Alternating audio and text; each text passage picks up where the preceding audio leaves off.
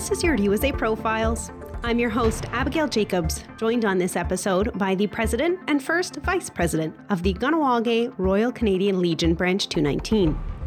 Ray Deer of the U.S. Army and Tara Jacobs, who served in the Marine Corps, share their experiences from enlisting, serving, and what it means to them being a Kahnawake veteran.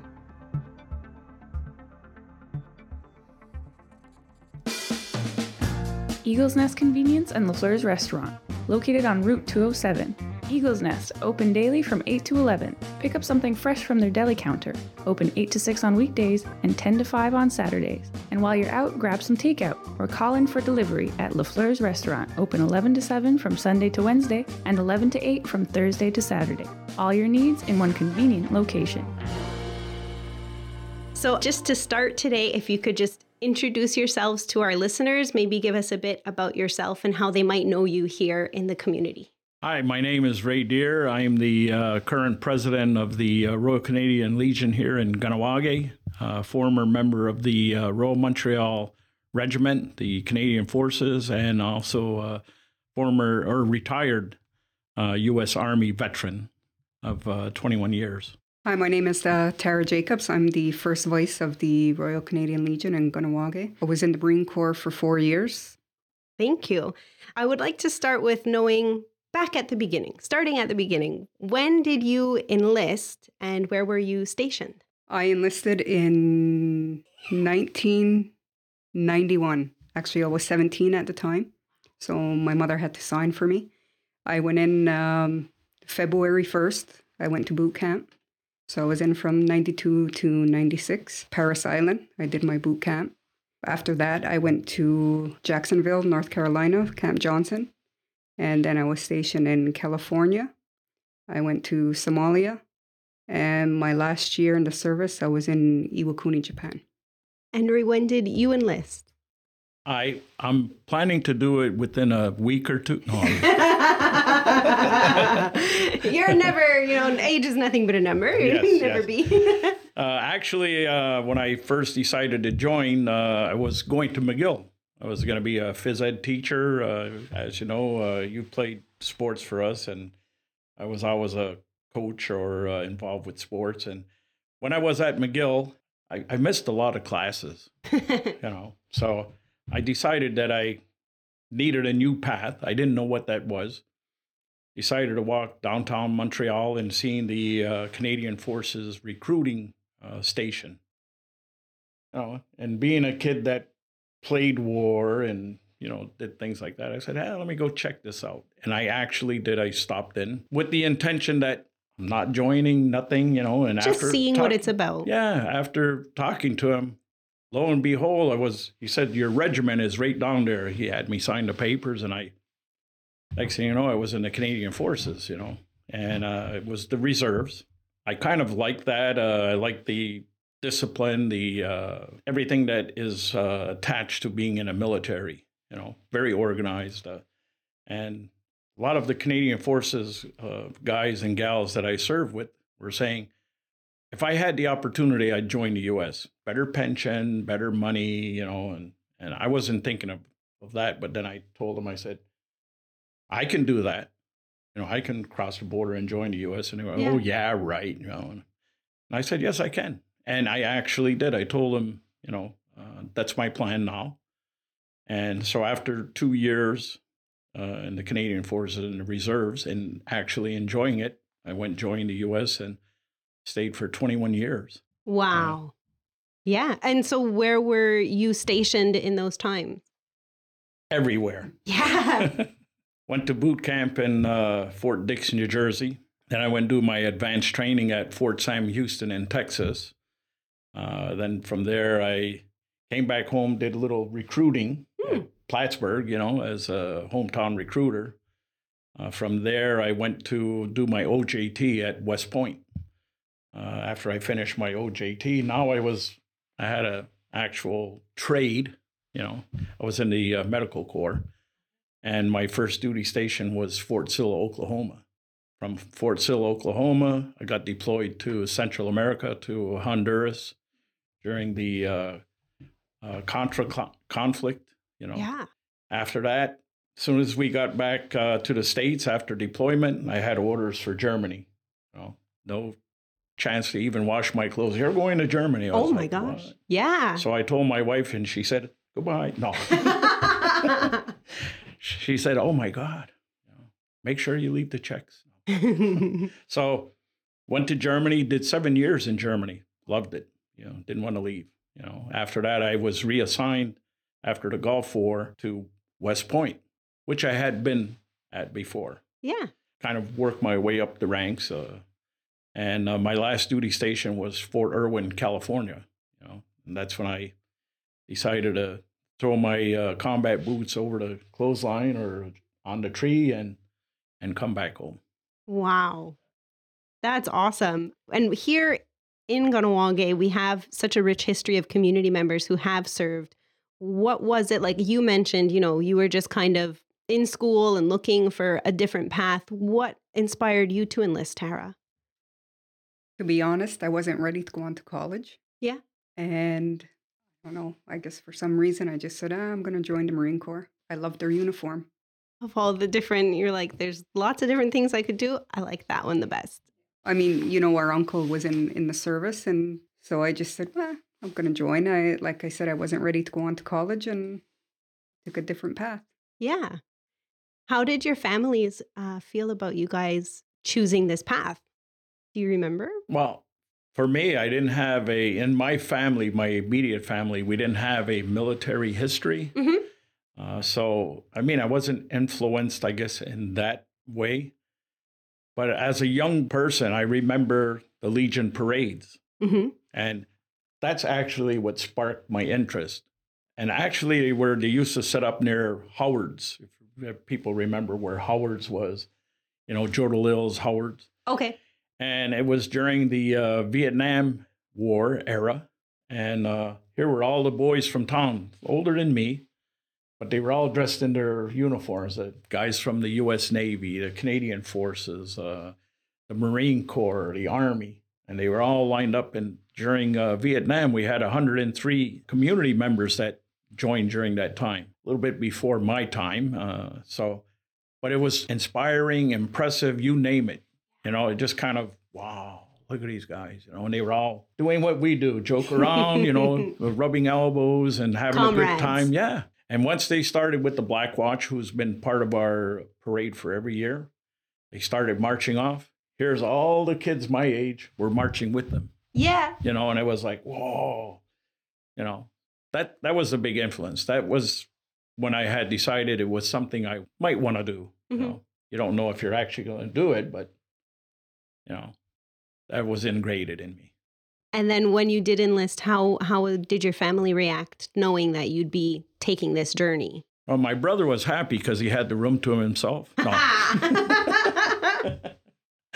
But I guess they, like my mother was a bit concerned, But, basically, I wasn't pushed forward by any of them, whatever path I was going to go on. They were going to support me in it. And they did throughout my time in the military, both militaries.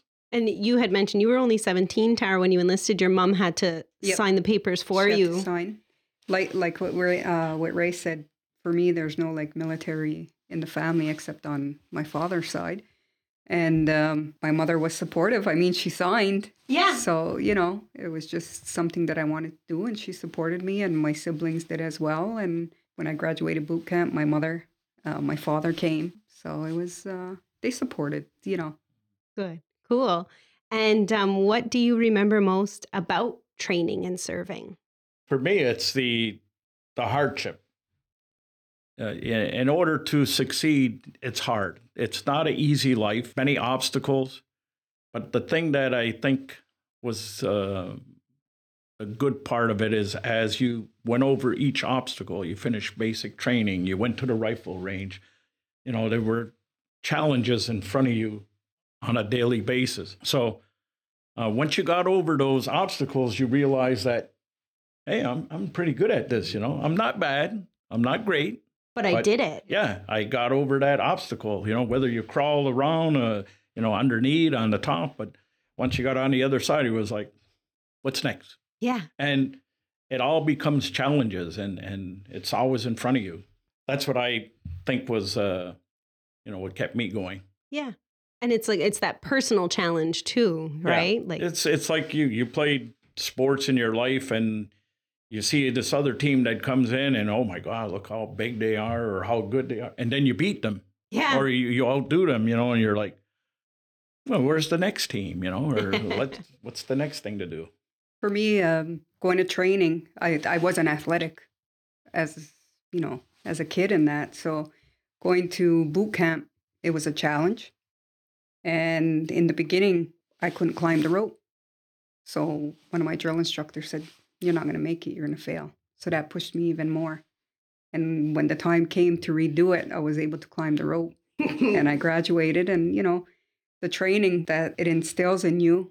And for me, like being away from home, that was, it's a whole other hardship. Yeah. And you can't come home every weekend. I was in California, so I miss New Year's, I miss Christmas sometimes. But for me, it's learning to live on your own. That like all the stuff that I've learned and instilled in me, and I to this day, I still use it. So for me, it was I don't regret ever going in. Mm-hmm. To me, it's like one of my life's best experiences. Besides, having my children and that. So. No, it's all a part of what has made you who you are today, these experiences. And what about, you guys mentioned you've seen many parts of the world in serving. What kind of things do you remember about that, about your experiences traveling? Well, for me, California, I went there. Like, that's where I spent like 3 years. Mm-hmm. So that was, you get used to it. But when we went to Somalia, so I served in Somalia. I wasn't there long, for maybe a month and a half. But seeing all the kids, like I was able to visit an orphanage. Mm-hmm. You're riding down the highway, you see maybe a 9-10-year-old boy with an AK-47 in their hand, and so it's in the back of your mind, like, will I have to, what will I have to do and that? And so that was an experience. And then my last year in Japan, mainland Japan, Iwakuni, so I got to go to, different places. And Mm-hmm. so it's an experience. Mm-hmm. I probably wouldn't have been able to do it if I never joined the service, Mm-hmm. get to travel and that. So. And that's the thing too that goes with it is always, like, it's not just that, oh, we're traveling, it's the job, and it's part of serving and doing the job as well. Yes.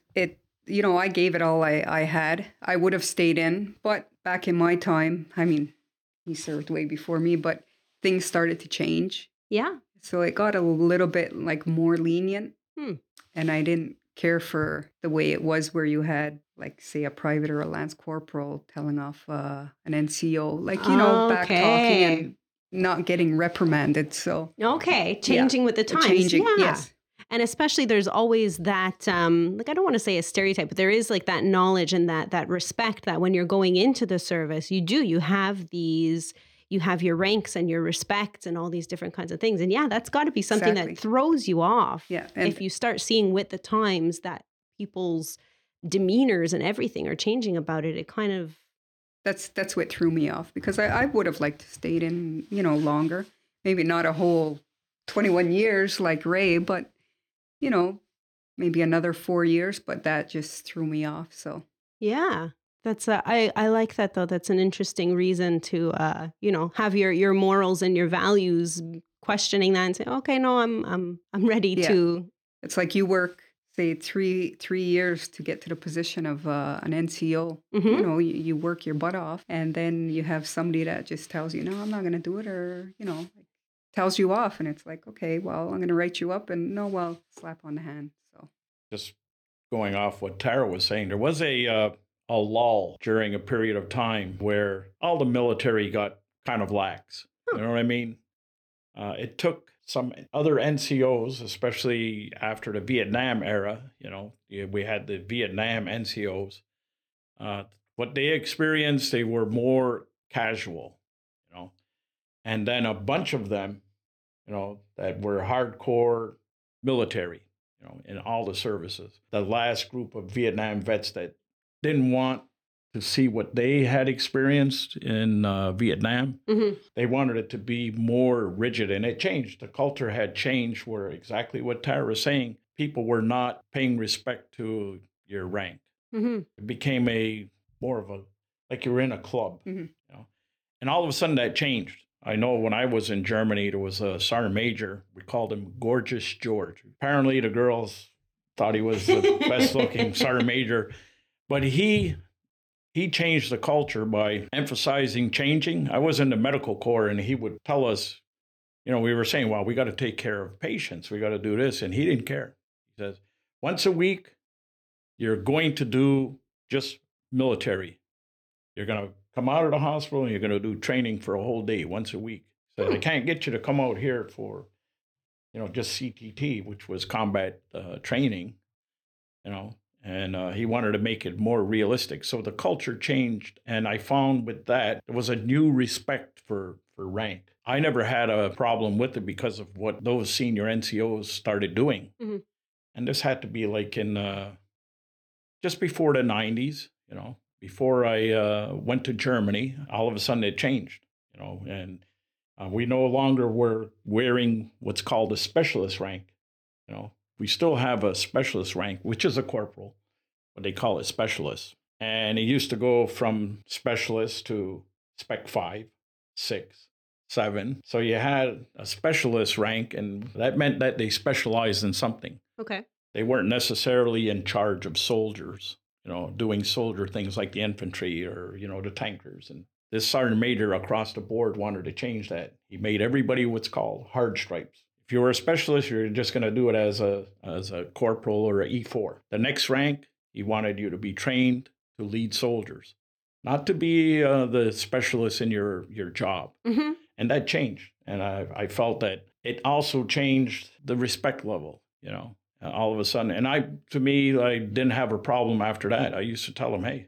I outrank you and I'm in charge of you. Guess what? I'm your worst nightmare, you know. And some of them would come up.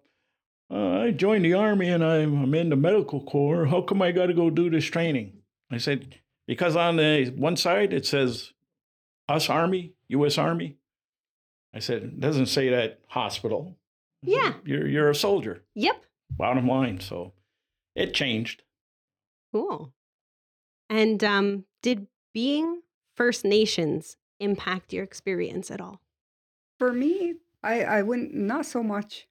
No, I mean, I think it was more being from Canada. They notice your accent. Really? Or you say, hey, oh, you're from Canada. We know because Yeah. But no, I wouldn't say for me. No. Okay.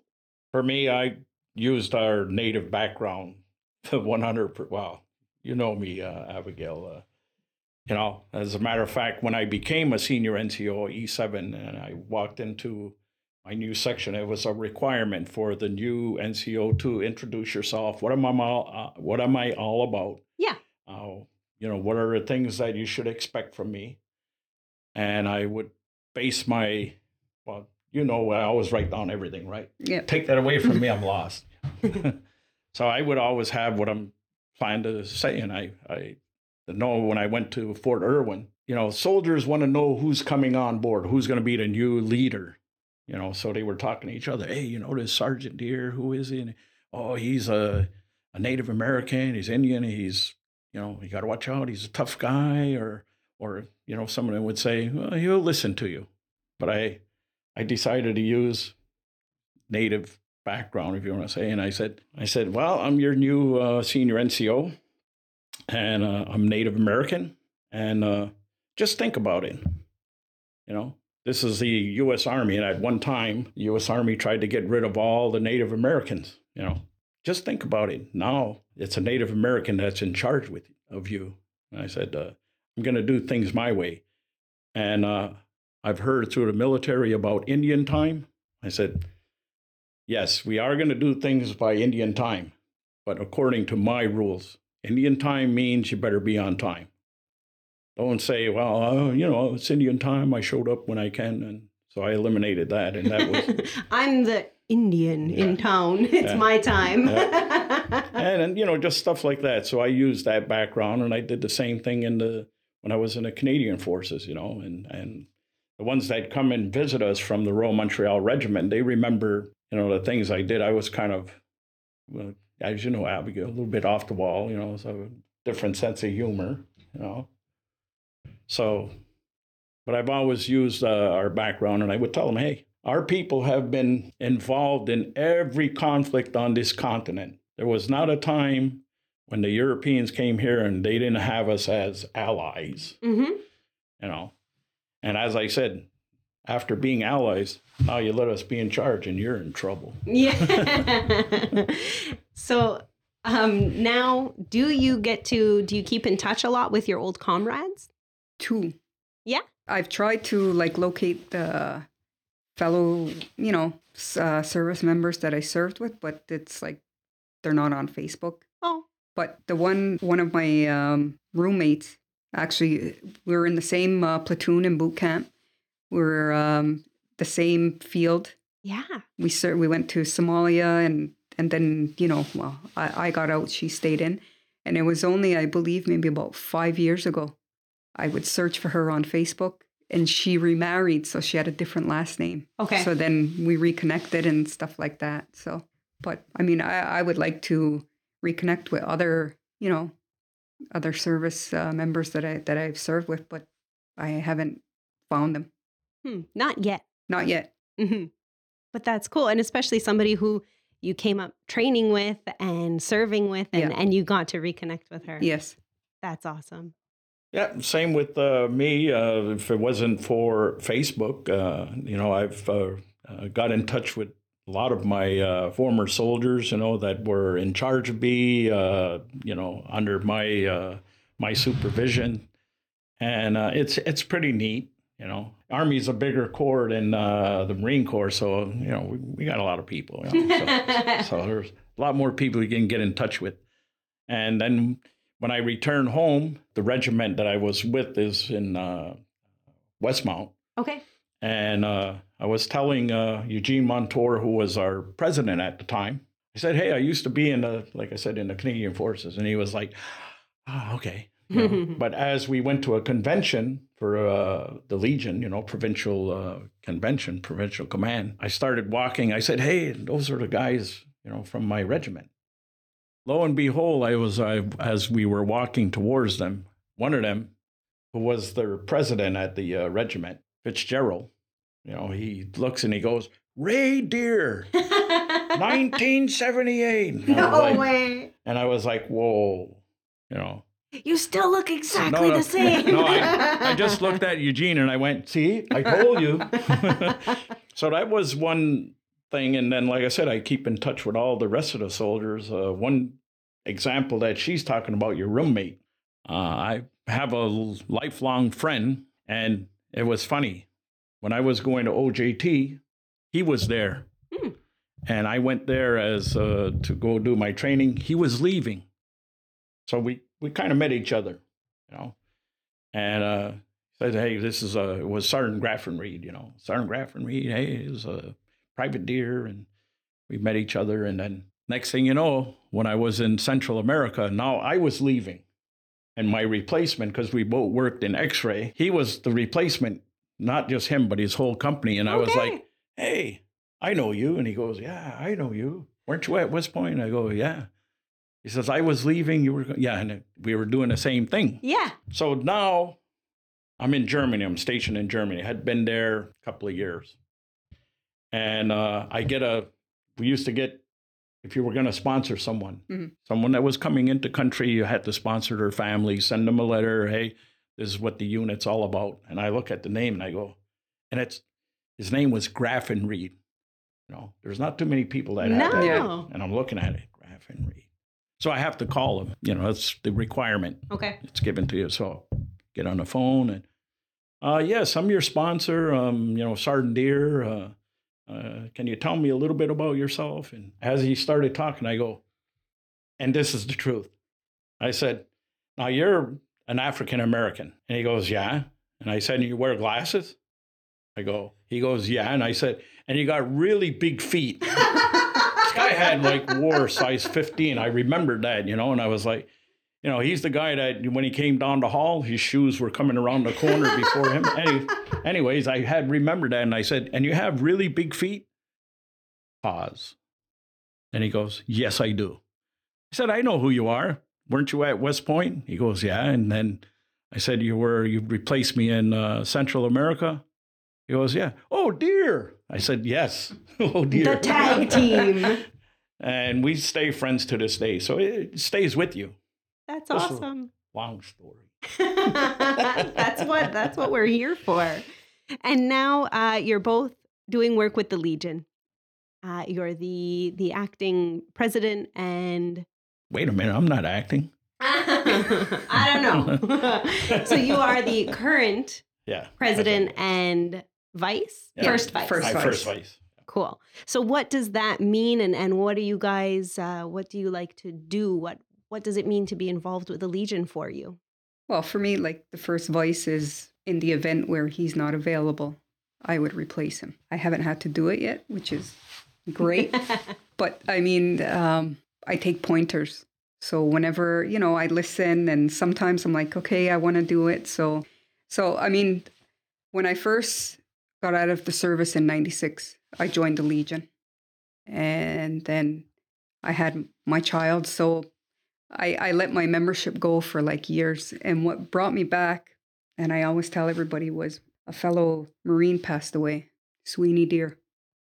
He passed away, and his service was at the Legion.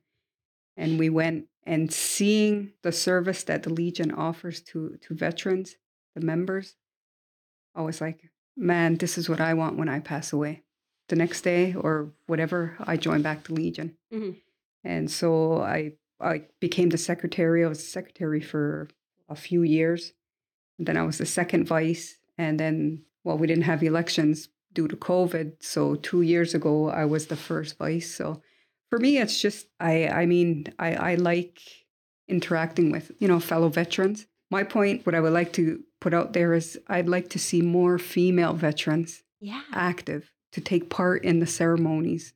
Because as it is right now, there's two female veterans who sit on the executive board, myself and Louise Marquis. But there's so many more female veterans in the community, and I would love to see them participate. Actually, I think last year I did put it out on Facebook, our Legion Facebook page, asking more females to come out and participate. It's like when veterans pass away, I may not know them, but I still go out there and I pay my respects because I want that when my time happens. Yep. So it's just to pay respect and being part of the Legion. I mean, I enjoy it. It was unfortunate I couldn't be there this weekend for the parade, but I've been the MC, I believe, for the past 4 years. Yep. So I missed it this year, but I'll be back next year. But it's just I enjoy the camaraderie and, just talking about the past. I mean, everybody always has stories. Just 2 weeks ago, we were all sitting there telling stories. So, it's I enjoy it. And I mean, I'll be a part of the Legion for many years to come. And kind of the same with me. I think what you said kind of hit home. It's the passing of Thomas Dell. Our numbers are becoming less and less every year. But we do have a lot of veterans in the community for whatever reason. Some of it could be because, we used to call it shell shock, but a lot of them have PTSD and they just don't want to deal with it, and it's tough. Yeah. I think we all have our flashbacks of something. So imagine if it just dealt with death around you, especially with comrades and friends. But for whatever reason, we just don't have as much participation, and that's what we need. As we become smaller and smaller, we need veterans to come out. Veterans know how to take care of stuff. You've experienced it, you've seen it, so you think with the same mind, irregardless of what branch of service you were in. But like everything else here in Kahnawake, time is a factor. We're all busy. We do a lot of busy time, regardless of what it is. But I think when a veteran passes, That's when we need to stop being busy and we need to do the right thing. And we've carried on that tradition, of burying our veterans. Mm-hmm. It's not a requirement for the Legion. Some people were saying, well, the Legion has to take care of the veteran when it's not. We're neither a burial detail. We're not a funeral parlor. Mm-hmm.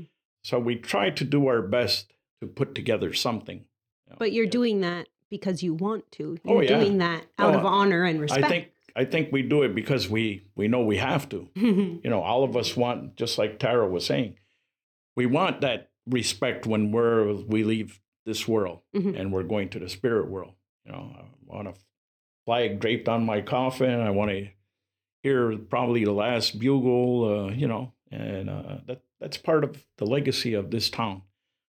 But we need our vets to come out and do that. We can't do it without our veterans, and having a handful, try to put that on. We've pulled it off, but numbers show exactly what we're all about, And so the more people that can come out and participate, meaning veterans, then the better sending off of a veteran that passed into the spirit world will be. It's an honor to do that, And when we finish each time that we bury a veteran, we sit down and we talk about old times. We talk about that person, whether it was good, bad, we always have stories about each other. Yeah. And but I think for that moment is when you put all of that away, good, bad. There's a veteran, and we need to take care of them. Mm-hmm. That's the bottom line. And at the Legion, you're saying you find a lot of that camaraderie. And if there are people who have veterans who have gone through or experiencing things like PTSD and things like that, you're able to come together. And like you said, you come from the same kind of places and you have those experiences together that you can help support each other in those kinds of ways. Yeah. Oh, yeah. Like I said, we're not professionals. No. None of us are by any means professional. There are professionals that could take care of people that have PTSD, but we're there as a talk to me, and if you feel comfortable, tell me about your experience, because veterans will always talk to veterans, but we'll never talk about the deep things in us that belongs to us. Each veteran has things that they're never going to share. No, but if you need somebody to commiserate with, you need somebody to share the good and the bad and just have that understanding, that connection. Yeah. It's somewhere that you guys have found that. Yep. That's awesome. And of course, being part of the Legion, and as you mentioned, you do the parades, and I know you from doing a lot of work in the schools and always traveling and speaking and all these kinds of things, and the outreach that you're able to do. What kind of different programs or things have you guys done with that? Well, he could speak more because on it. Because he talks. Because he's retired. I still have a job, so there's sometimes where I can't go to the schools, during Remembrance Day, and I know that every year he goes. I think I've done it once, but Ray would be able to speak more of it. Well, it's not only me; it's actually Pitt. Peter Jacobs, who's a former U.S. Army veteran. I mean, he's still a U.S. Army veteran, not former, but former active duty. And we sat down and just like you were saying, at the Legion, camaraderie, we're sitting down and we said, why don't we have a museum or something, Children don't want to hear stories all the time. You lose their attention in a couple of minutes. So they want to see things. It has to be visual, So we sat down and we said, we don't have a museum, so let's make a mobile museum and we can bring it to them. And that's what we've been doing now for several years. As a matter of fact, coming to this, I left Peter at Cattery School, put him on the spot because now he has to. I'm the one that's out. Everybody knows I'm the one that does all the talking, right? I'm the big mouth. Mm-hmm. And Peter doesn't mind being there, throwing in a couple of comments, but today he's leading. He's not a, and I told him, I said, I have to come and do this interview. And we had a couple of more classes left, and it's just sharing it with the kids. Yep. You know what I mean? And if they don't see things we don't show them things, then it won't be ingrained in their mind or psyche, you know. So if you see something, you know, maybe 10 years, hey, didn't you bring that, you know, mannequin, or was a See ship, the uniforms or the models. Yeah. And a lot of them will tell us, my grandfather was in the, you know, the service and, you know, whatever branch. And so it brings out that type of interaction, you know. So, you know, we've been doing that for a while now. And even during the pandemic, we just put up a display. We couldn't be in the building, but luckily, Cattery has always supported us, you know. Come Remembrance Day, I guarantee you there'll be a bunch of kids from Cattery, not the whole school, but come out and do our little celebration. And, you know, that shows the teacher's influence in having them remember. And for things like Remembrance Day, what do these times mean to you? It brings back, like, you know, memories. To me, it's you're paying respect to your fellow veterans who gave their lives, you know, and I think it's a time to remember everybody and to just be there and give the time that you have. Come Thursday, I'll be at the cenotaph, you know, and it's just, it's something, I mean, it's a somber time, but it's also, it's a time to get together and to be together and be there for one another. That's the way I see it. Yeah, and like I said, Remembrance Day is not only a day to remember, but for many of us to react, to show our respect. We always do it the Saturday before the actual Remembrance Day here in Kahnawake. That's been a tradition for years because the very first parade was 1951. And Cyclone Taylor had invited the Black Watch to come and do a parade. It was actually Lacheyne's parade, but he convinced them to come and do the parade over here. Okay. And they were able to get the pipes and drums. It's not Remembrance Day unless you have the pipes and drums and the bugles, and, you know, that's the heart of the military, you know, just like our drums at powwows, that's the heartbeat of Mother Earth, you know, well, that's the heartbeat of the military. We march to the drums, you know, left, right, you know, boom, boom, you know, you're listening to it. So without having them, it's really not Remembrance Day. So last year, they were not here. It was a totally different animal. We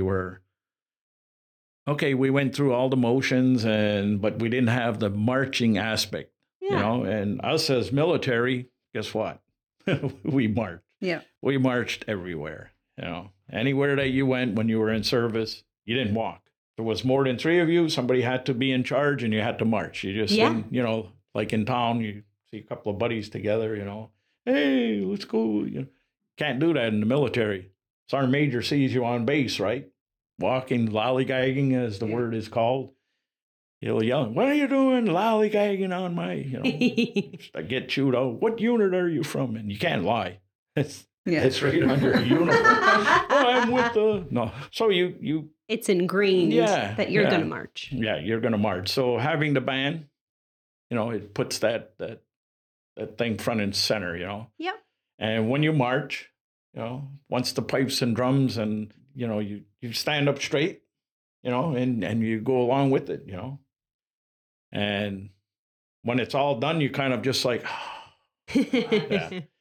say, I'm glad it's not far anymore. And do you have any advice to anybody who's out there thinking of enlisting? Well, for me, I would say give it a try, you know. For me, it was an experience of a lifetime. Like I said, you know, I gained so much knowledge. I mean, I left home at 17. Well, I just turned 18, you know, for 4 years, I had to live on my own. You gain so much experience, independence. You get to see different cultures, different ways of life.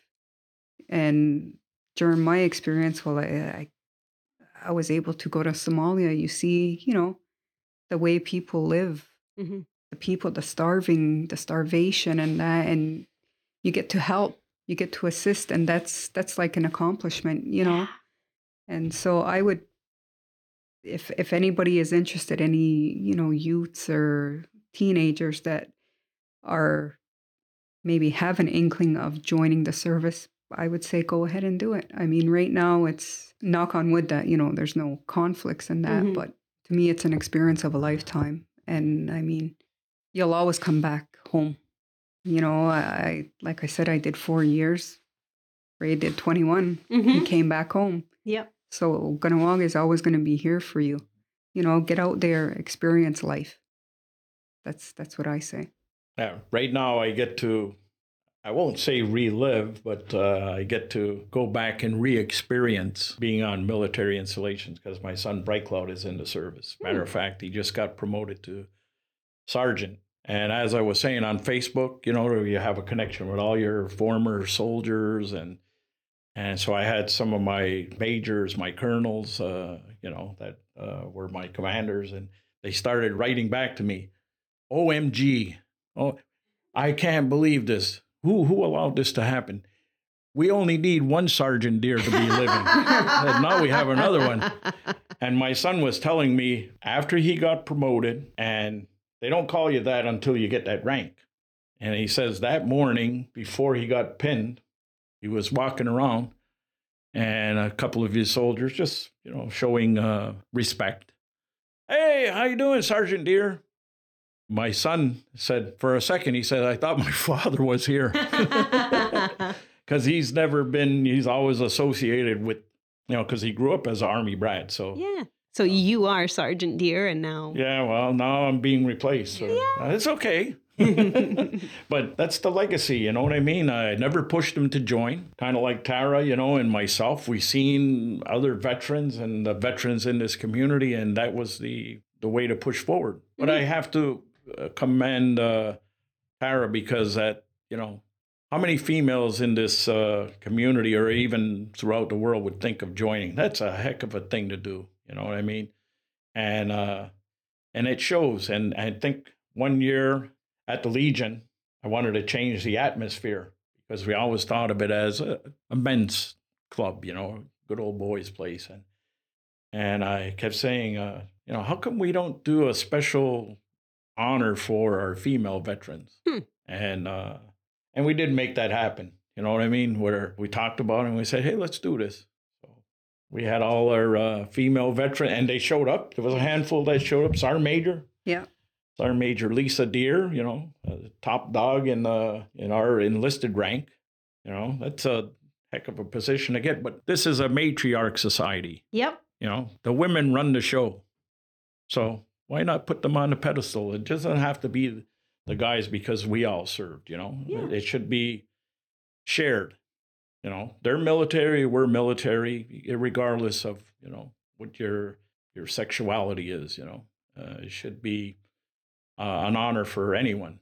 And I just felt for a long time that we knew they were there, but, we needed to make that push to say, hey, they're not just there. They served. Mm-hmm. It was time.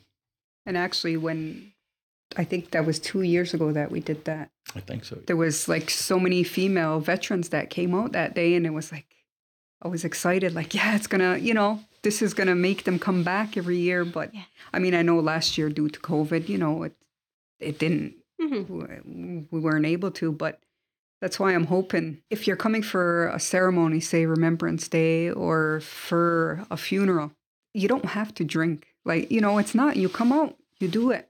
You have a water. You just to be with the other veterans, just to sit there and be part of it. Yeah. And that's why my big thing is I would love to see more female veterans come out, This is the call. Yeah.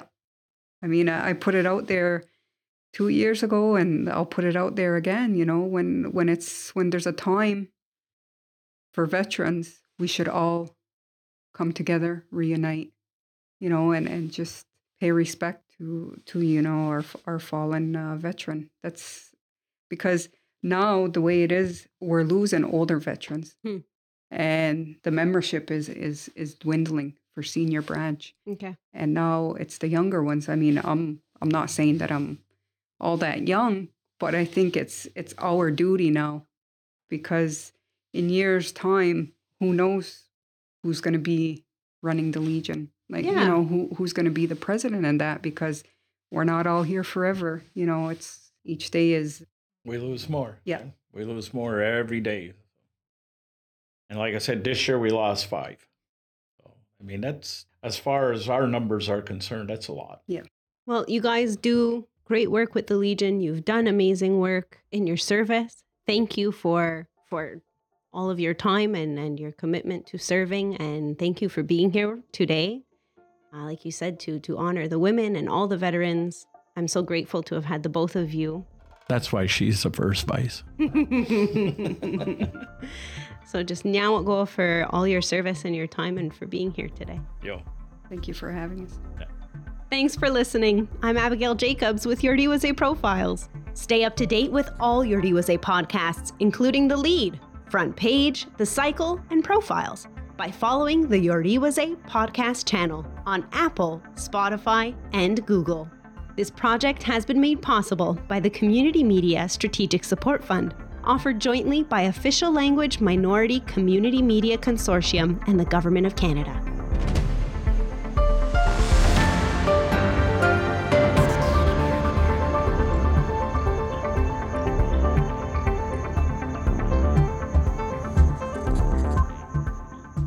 The views and opinions of the guests expressed in this podcast do not reflect those of Yordi Wazay and its employees.